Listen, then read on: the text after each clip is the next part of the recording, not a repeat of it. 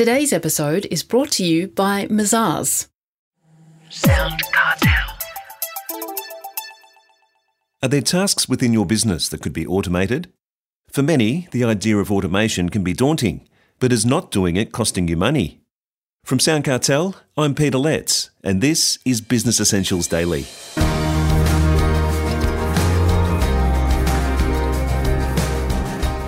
Elise Belsilli heads the Thrive business software firm in Australia. She says that by utilising technology to drive repetitive tasks, owners can spend more of their time on sales and growth. Elise starts by explaining what she means by automation to Jeff Waters. Automation is a really scary word, but in reality, the best tasks to automate in a business are those that are repetitive. If your administration coordinator is spending all of her time following up on overdue invoices or confirming tomorrow's jobs that you have booked in the diary, they're absolutely the right opportunities to look at automating. But what actually is automation? What does it involve? It absolutely involves utilising technology to drive repetitive actions. So, for example, if you're needing to send reminder notices and those notices are being done by a human being, we can absolutely build the technology to be able to support you, to be able to send out those reminder notices automatically the day after a bill isn't paid. You can build automation to be able to send SMSs to your clients to remind them of the job that you have booked in tomorrow and to make sure that they know the sort of window of time you're going to be there. So how bespoke can this software become for individual businesses? I think it absolutely has to become bespoke. The needs and requirements of your business are very different to the needs and requirements of the business next door. The software that you're using to help drive automation into your business needs to be able to work with you. I think one of the biggest opportunities is for business owners to be able to find software that not only works to support their business, but has a support mechanism on the back end to work with them, because your business is very different to the next business. And not only do we want to use that software to help automate your business, we want to make sure that you're supported every step of the way. It just sounds so complex. I think on the surface it is complex, but actually the complexity sits within the technology, not on the skin that a business owner uses. The art of using automation in your business is to simplify your business, to make it easier so that you don't have to wear the burden and hassle, and actually life becomes easier. You've got more time, your business works better, the processes are far cleaner. The joy of technology is the technology itself can be incredibly complex, but actually the interface that sits on the top needs to be slick, sophisticated and incredibly easy.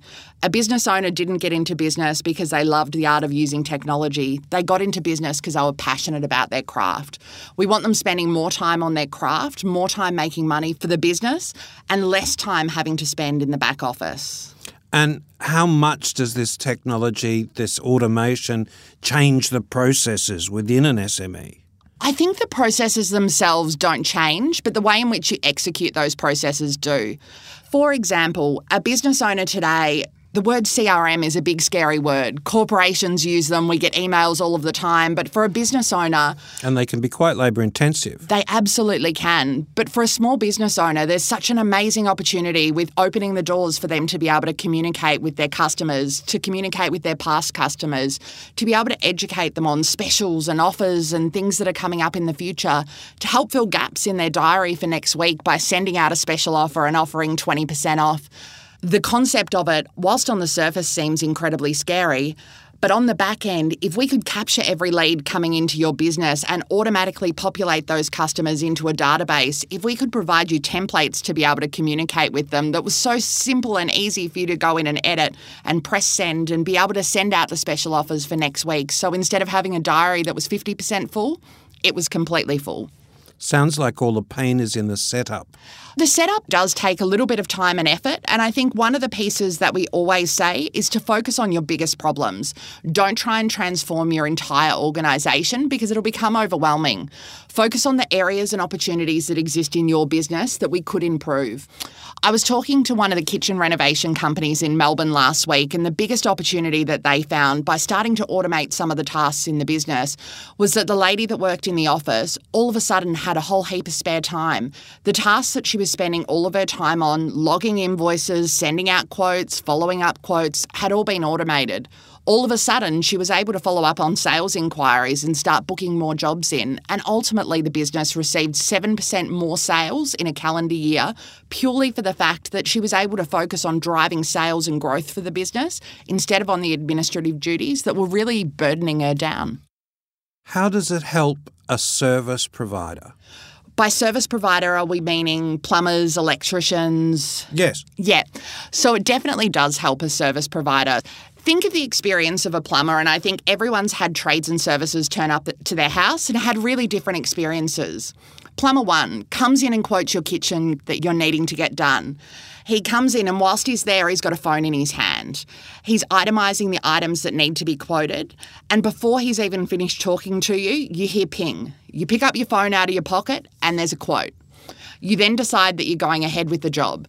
All you have to do is press accept quote, pay your 30% deposit, and it goes back to the office and lets them know it's done. There's no paperwork for the tradie, there's no paperwork for the business owner, and absolutely it was a delight to deal with them as a customer. On the flip side, you've got a small business owner.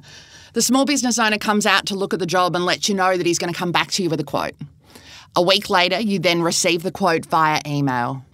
The experience between those two businesses is vastly different. So I think business owners need to have the courage to digitise their business, to embrace automation, because ultimately it's going to help the experience their clients have with them. It makes them look like an incredibly professional business, and it is really going to help them as we move into the future. What is the cost of not automating? The cost is significant, and I think 10 years ago a business owner had to manage a phone and had to manage potentially a carbonated job sheet, and that was it. In today's world, you've got to update G&B with your hours. You've got to look at Facebook, Instagram, WhatsApp, text messages, emails. There are so many channels by which you can communicate with a small business. As time goes on, it's going to get more and more complex. The burden that has on a business owner is significant. Over time, it's going to eat into more and more of their time, which is ultimately either their personal time or time not spent working on jobs. The side product is business owners are starting to take the leap of faith. They're embracing automation. And if you don't also jump on board and embrace some of the technology that exists today, you're going to be left behind. Your competitors are going to be delivering such a slick client experience, you're not going to be keeping up with consumer demands.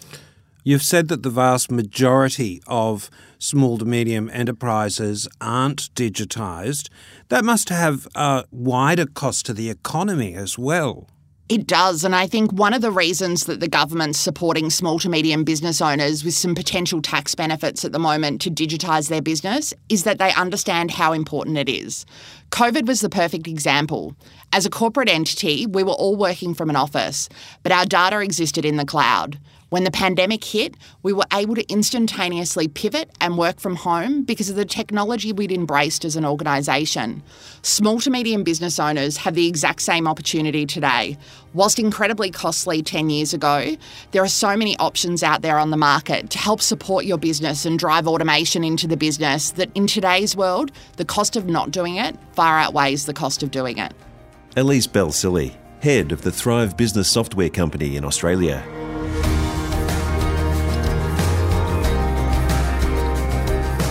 This episode of Business Essentials Daily is produced by the team at Sound Cartel.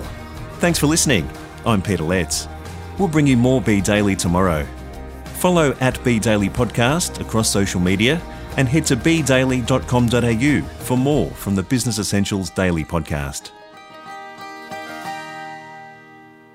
Sound Cartel. This episode was brought to you by Mazars. To find out more, visit mazars.com.au. That's mazars.com.au.